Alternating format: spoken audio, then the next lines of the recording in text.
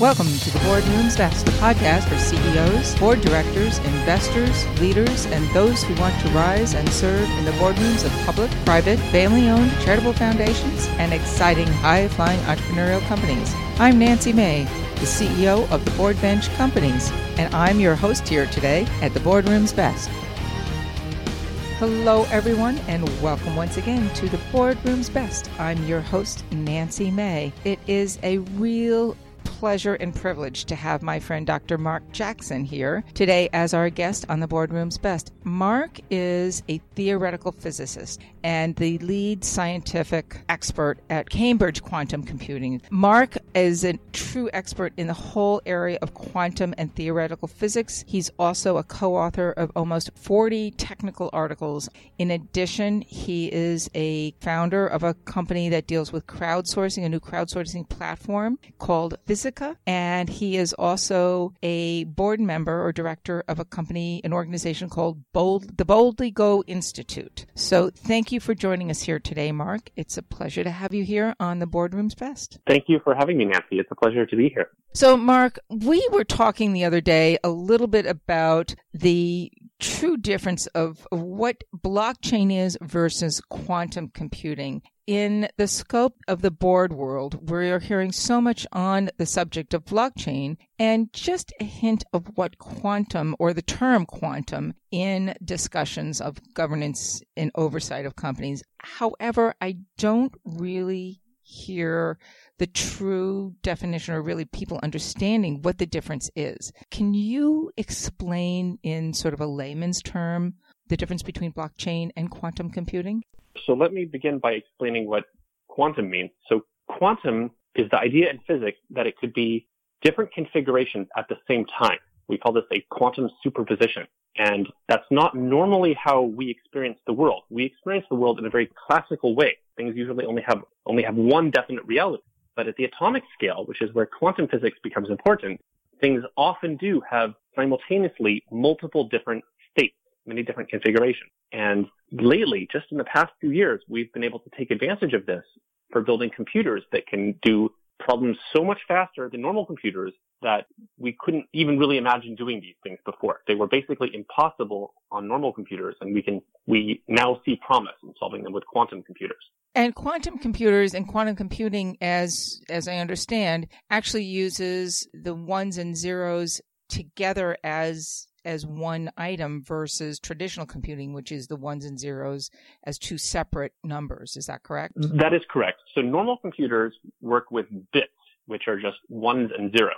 And if you want to do a calculation, you would have to first consider the zero case and then consider the one case. You are trying to explore every single possibility. A quantum computer works with quantum bits or qubits, Q-U-B-I-T-S. And a quantum bit can be a 1 and a 0 at the same time. And so this means that you can basically do two calculations at once. It can consider both of these states simultaneously. And there are some problems that can take advantage of this. And those are the ones that we would be able to solve much, much faster using quantum computers. So now we're just moving at even a greater speed of delivery and opportunity in solving problems that are more complex than we've done before. That's right. There are a few problems that we know that could greatly benefit from quantum computing. So one example is chemistry. So it turns out that the equations in chemistry are very difficult for a normal computer to solve. But a quantum computer, because it already obeys the laws of quantum physics, which is basically how chemistry works, could solve them very efficiently. And so one of the things that people are very excited about is that we could design chemical analysis programs, that we could understand the properties of different molecules on a computer. We wouldn't have to do this as much in the laboratory. And so the ultimate goal would be some sort of personalized medicine. You could design drugs specifically for people. You could design more energy efficient materials. So things like this are an application of quantum computers. So could we actually eliminate the idea of the lab rat and just be able to figure out what these scenarios were from an individual healthcare perspective? That would be a wonderful goal. I don't know if it would be possible to completely eliminate the lab rat, but I think it's sort of like if you want to design a building, we no longer have to go to the construction site and kind of try things out before we actually build the real building. We can put the model on a computer. We can use CAD programs to do a lot of the modeling. And so we know a lot of the properties, like the stability and the cost and how it looks, long before we ever have to go to a construction site. And so the goal is similar to that. We would like to do this with chemistry. We'd like to understand the properties of the molecules theoretically before we ever have to deal with humans or animals. So even the simulation of how those chemical components would react against a particular, and I'm not a scientist, but a genomic makeup in a particular individual, or even a group of people who have a certain sort of predisposition over somebody else who might not. Exactly, yeah. The more that we understand about genetics, the more we realize that a certain drug or treatment can work very well for one person, but not as well for someone else. And so as we understand both genetics and chemistry and modeling it theoretically, we could hopefully design more personalized medicine for people. So that's in the healthcare environment. From what I also understand in previous conversations we've had, this actually going through the whole process and computing process is not that easy because there are different types of platforms that the qubits are actually running on. Is that correct? That's right. So even though quantum computers were thought of about 40 years ago, the technology wasn't nearly good enough to actually build it back then. We now have several ways of doing this. One of the most widely used right now is superconducting technology. So the qubits are kept very, very cold. They're very fragile, but the advantage is that they can do the calculations in nanoseconds very, very quickly. And there are a number of companies that are using this, and they believe it's promising. Is the ability to keep the equipment cold allows the speed of computing to take place at a faster, more rapid rate? It has to relate to the temperature in the environment? Yeah, it does, because the qubits are so fragile that in order to preserve their quantum nature, we call it coherence. In order to preserve the coherence, we have to keep them very cold and isolated from the outside environment. And it's only when they maintain this coherence that they behave like quantum bits and take advantage of that. Okay. Now, there's another type of computer type of computing called ion trapping. Is that correct? That is correct. And these can be done at much higher temperatures, like normal everyday type temperatures, and they can be done basically on a lab bench. So that's a big advantage. The disadvantage is that they're not nearly as fast. It takes longer to perform the calculation. But there's an advantage of still being able to do something that may take longer to get your outcome on. That's right. Yeah. As we increase the number of qubits and we scale the quantum computer, that means that we can do more calculations simultaneously. And I should also add, because in the trapped ion approach, the qubits are more stable, so they can last seconds or even minutes. And so you can fit in a lot of calculations in that time. Okay. And then there's a third type of computing, a topological type of computing. That's right. And this is the one that has not been developed as much as the other two. The other two, we've actually had many years of technological advancement. So we're pretty well familiar with that. In the topological approach, it uses a special type of particle called a Majorana fermion. And these Majorana fermions have a special property that when you move them around each other, they remember it. We say that they pick up a face. And you can think of this a lot like if you're braiding hair. If you hold in your hands strands of hair and you move your hands around each other so that you're braiding it, even if you jiggle your hands a little bit, the braiding is still intact. If you wanted to undo it, you would have to move your hands all the way around again to undo that. So these qubits then have sort of a brain of their own to remember what they've done in the past. That's right. We don't think of them as literally having a brain, but they do remember the fact that you've moved them around each other. It picks up, shows a signal of this in their property. So the advantage there then, if I'm correct in understanding, is the fact that you don't need to either reprogram or retrain the qubit in a previous mode of operation. And then therefore it's already set. You don't have to start from square one again to go into a different path and try another outcome if the base is still the same. Is that correct? That's right. So we say that you don't need error correction in this type of approach, not nearly as much. Whereas in the other two, it's pretty easy for errors to pop in. So I mentioned that these were very fragile, but with the topological approach, all the information is there in this braiding. And so even if something slightly disturbs the qubit, it's okay. The information is still there. And so that's the big advantage of this approach. So what other applications might that actually relate to outside of, let's say, biogenetics? Sure. So one major application of this is in machine learning, and it's not simply normal machine learning, but faster. When you run it on a quantum computer, it's actually its own subfield. It's actually called quantum machine learning. And it's a different mathematics, it's a different logic. And so we're now developing algorithms or specialized programs to take advantage of all these new tricks from the fact that it's on a quantum computer. And so the idea is that we would be able to come up with much more sophisticated machine learning or AI type of program. So I'm just throwing this out. Mm-hmm. Let's say Facebook understands a certain amount of information about its customers and from the user perspective, but also understands a little bit about what the end result or end desire of the advertiser is. Now they can take that and move at a faster rate and deliver us more products and service from a consumer perspective? Well, yes. Most of AI and machine learning is very benign and is, in fact, very useful. So in the example you mentioned, a prime use of machine learning for Facebook, for example, is that it has all this user data, and based on that data, it can identify the different interests of the different users. And so if you were an advertiser and you wanted to target an ad to someone who would be interested in that, that would be something that you would use machine learning for, that it would identify the users who are most likely to be interested in that particular subject. And so that's an example of something that we might be able to develop quantum machine learning algorithms for. This gets a little scary. That's right. In fact, there's already a partnership between Volkswagen and Google in which they want to use quantum machine learning for autonomous driving, because there's a tremendous amount of data that a self-driving car has to juggle in real time, because it wants to get you there in a reasonably short amount of time. But of course, it has to juggle this against safety of the customer and the user. And so it has to take into account all these factors. And so this is a perfect example of machine learning that might be able to be improved by quantum computers. Or maybe I could have Ford Motor create a vehicle that was specifically better designed for me based on my height, my weight, my traffic patterns, where I lived in the world or not. Mm-hmm. Which is really fabulous thinking about from the commuting perspective of those of us who get stuck on 95 here in the Northeast, I-95. But I have older parents who don't drive anymore.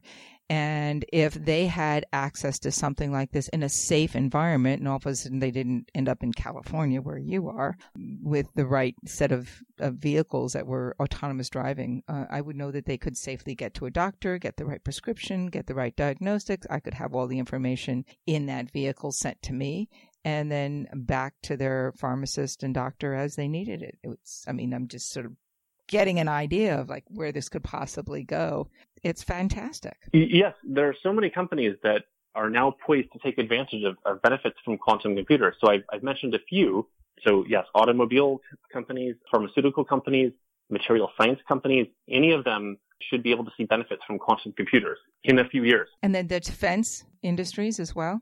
That's right. And this is a fascinating subject because it was realized decades ago, before we had even really built quantum computers, that the formula that we use for encryption, for keeping confidential and sensitive data on the internet safe, is actually vulnerable to quantum computers. It turns out that the formula that we use is something that a quantum computer could undo and hack and decipher very efficiently.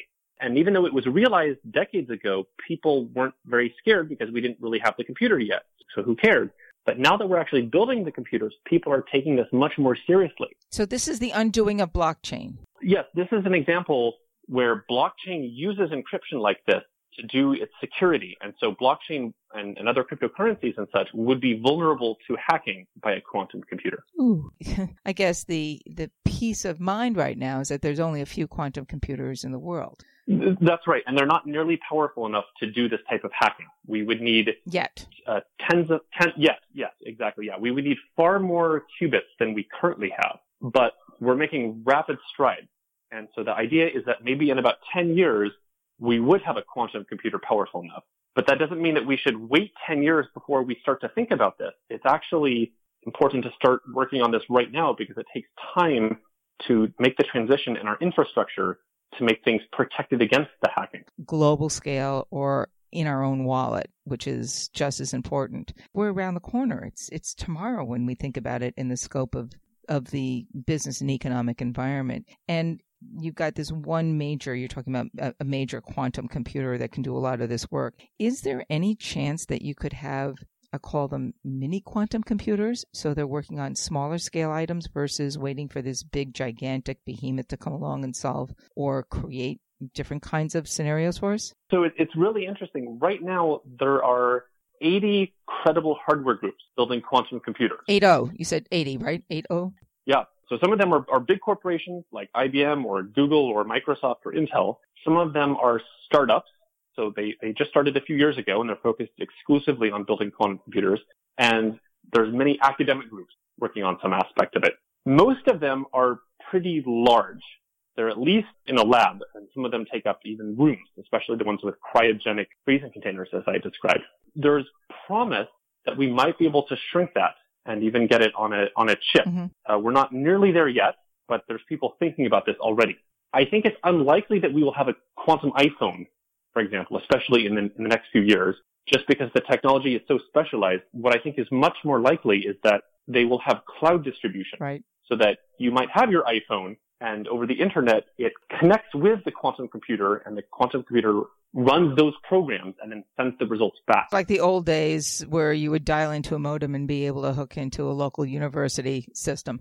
Exactly, yeah. It's funny that we're going back to that model, but that seems most likely at present. Now, the other thing that I found that was rather interesting is we've just talked a lot about the hardware, the quantum computer, and the quantum computing itself. But without the software or the ability to have the information or that those brain aspects running on it, what good is a piece of hardware, correct? That's exactly right. And so you're right that we focus in this discussion on the hardware, but there's also an enormous effort being done to develop the software behind it, because just as you said, the hardware isn't much good without the software. And so people are trying to develop better quantum algorithms, so specialized programs to run on quantum computers. The company I work for is developing a compiler which will actually be able to run on all of these computers that we've described. So across all platforms then? Yeah. Across all of the ones I've mentioned, it would take the program that you've written and it finds the most efficient way to run it on the machine that you are using. And then you could actually say, all right, I'm on this machine, but it's not running as well as it should be, so now I can share and run over to another system and work it better over there?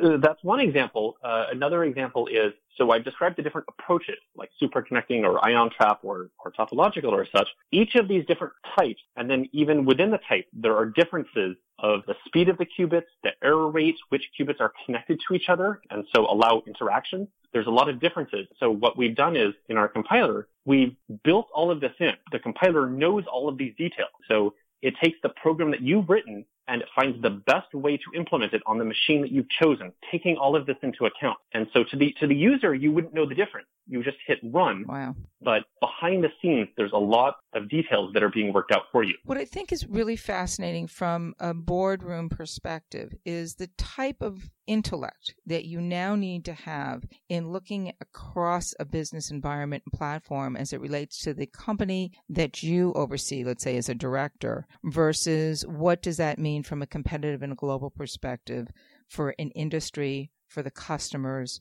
for the vendors, for the components that you may be using if you're creating hard goods or even soft goods. It's a different way of thinking about solving problems or being an advisor to oversee those problems that's happening in the corporation. You need to have that understanding of physics. Basically, you're a theoretical physicist as opposed to just a business professional who understands finance.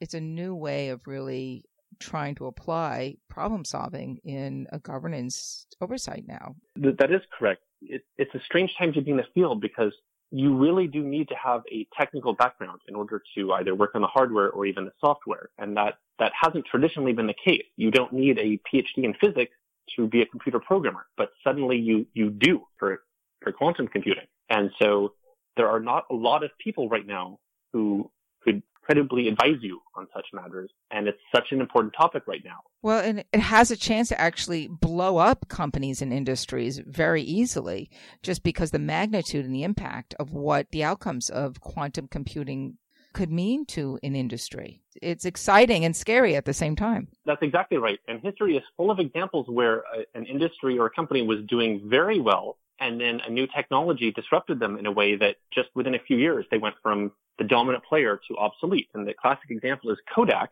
Did you know it was actually a Kodak employee who invented the digital camera? And he brought it to his managers, and they said, yeah, we don't think that's very interesting. Because the prototype that he showed them was very primitive, and they didn't realize that in a few years, this would actually overthrow the film-based photography industry. And so they were in the razor blade business. Yep. Yeah. And so with quantum computing, right now, it's still in its infancy, but in a few years, it won't be. So it's only been about 4 years that we now understand this is a real thing. This really will become important. And so sometimes I explain this to people and they laugh and they say, oh, well, look at how simple the quantum computers are right now. Look how powerful normal computers are. Yes, that's true today, but in a few years, that won't be the case. And so it's really worth getting in on the ground floor and taking advantage of it now. So if you even just look at what happens day to day on the trading floor, and simple things as moving your trading facility closer in the old days, really not long ago, to the point of decision or the point of trade, shortened that time frame to be able to make trades faster and more efficiently for a lot of companies. Now, if you add quantum computing into it, we've got a whole nother scenario that could actually disrupt the markets altogether. And I don't know, maybe there isn't even in a market at all that quantum computing takes over in a different level. It's a little bit of a sci-fi look into the future. Yes, people are looking at all the different applications. So one of them is finance, as you just mentioned. AI is used in so many things right now, from autopilot on planes to self-driving cars to Netflix recommendations. So it's really hard to imagine where this will go in just a few years. Pretty exciting. Now, you had mentioned just before we started this conversation that your group has actually come up with a new discovery. That's correct. So one of our big projects has been quantum chemistry, and I explained why that was so important. And we actually have had a partnership with JSR in which we have been using a real quantum computer. We used the IBM computer to determine some simple properties of different molecules. And we've actually made a lot of progress just in the past few months about how to model some of these molecules. And just last week, we made an announcement that we really have developed a new technique. This is actually the first time that these type of molecules were able to be modeled on a real quantum computer. And the reason that we chose this particular problem is that a normal computer would really not be able to model this at all. And so that's why we're so excited about this. So we could come up with new fuel products as well and energy resources? One of the applications of this might be more energy efficient materials. We could go on forever, Mark, and I know it's an exciting topic and I have so many more questions, but to be honest with you, I'm not even sure where to begin. We've just touched the surface. It's a point of discussion that I think just baffles a lot of people in the environment today, in the business environment, yet creates huge opportunity for the imagination to grow. Of course, the big thing is, where's the business application? We can see that happening sooner rather than later. It's how much time and effort do companies put into this now, where they're going to see the outcome. And I think the biggest challenge that more companies will have than not is how much do you invest in the future, which is always a challenge for companies. How much R&D do you put into something without knowing what that financial outcome is going to be? And it's a balance between how the markets pull the companies and the boards and the CEOs to that particular financial outcome for them, for the investor, to where is the current and the fastest bang for your buck. And I think that's an interesting point of discussion that we'll have to really consider going forward. I agree. One thing I might mention is that IBM and Google have actually done a great job of developing networks of corporations who would be interested in learning more about that. So I would encourage you to get in touch with them if your board or corporation would like to learn more. So use what's out there, co-opt with other companies who at least have maybe more than just their toe. They may be ankle deep into this scenario in the quantum computing environment and what it could mean to you and your company. Or if you're an entrepreneur, where that might go from a platform and an idea that you're working on. I'm going to guess that a lot of these companies are wanting to work with some of the best and the brightest innovative thinkers to push the envelope outside the traditional realms. There's a whole new exciting world out there, and it's well beyond our imaginations, and I can't wait to learn more about what's going on. Thank you very much for the opportunity to talk with you today. If you have any more questions, I'd be glad to chat more. Absolutely. I think we actually probably have around 2 or 3 to go here. Mark has been kind enough to give me a couple of other links about quantum computing and the environment and the impact on companies and some of the thought processes that you may be working on today in your boardrooms. Those will be available in our show notes. If you have any other questions or comments, please post them. We'll also be posting them on other venues, including LinkedIn and Twitter and everywhere else. questions. But we encourage you to listen, stretch your imagination, ask questions. There's a lot more to come down the road, and really just imagine the impossible as it might be well into the future for the boards that you're serving and for the companies that you're working with. Thank you, Mark. I appreciate your time, just your dedication to making the world a better place. Thank you, Nancy. This podcast was brought to you with the support of Resources Global Professionals, the company that delivers intellectual capital on demand to the world's most recognized companies and corporate leaders. RGP, Resources Global, the experts you want to call when you need experience to solve your business problems. www.rgp.com.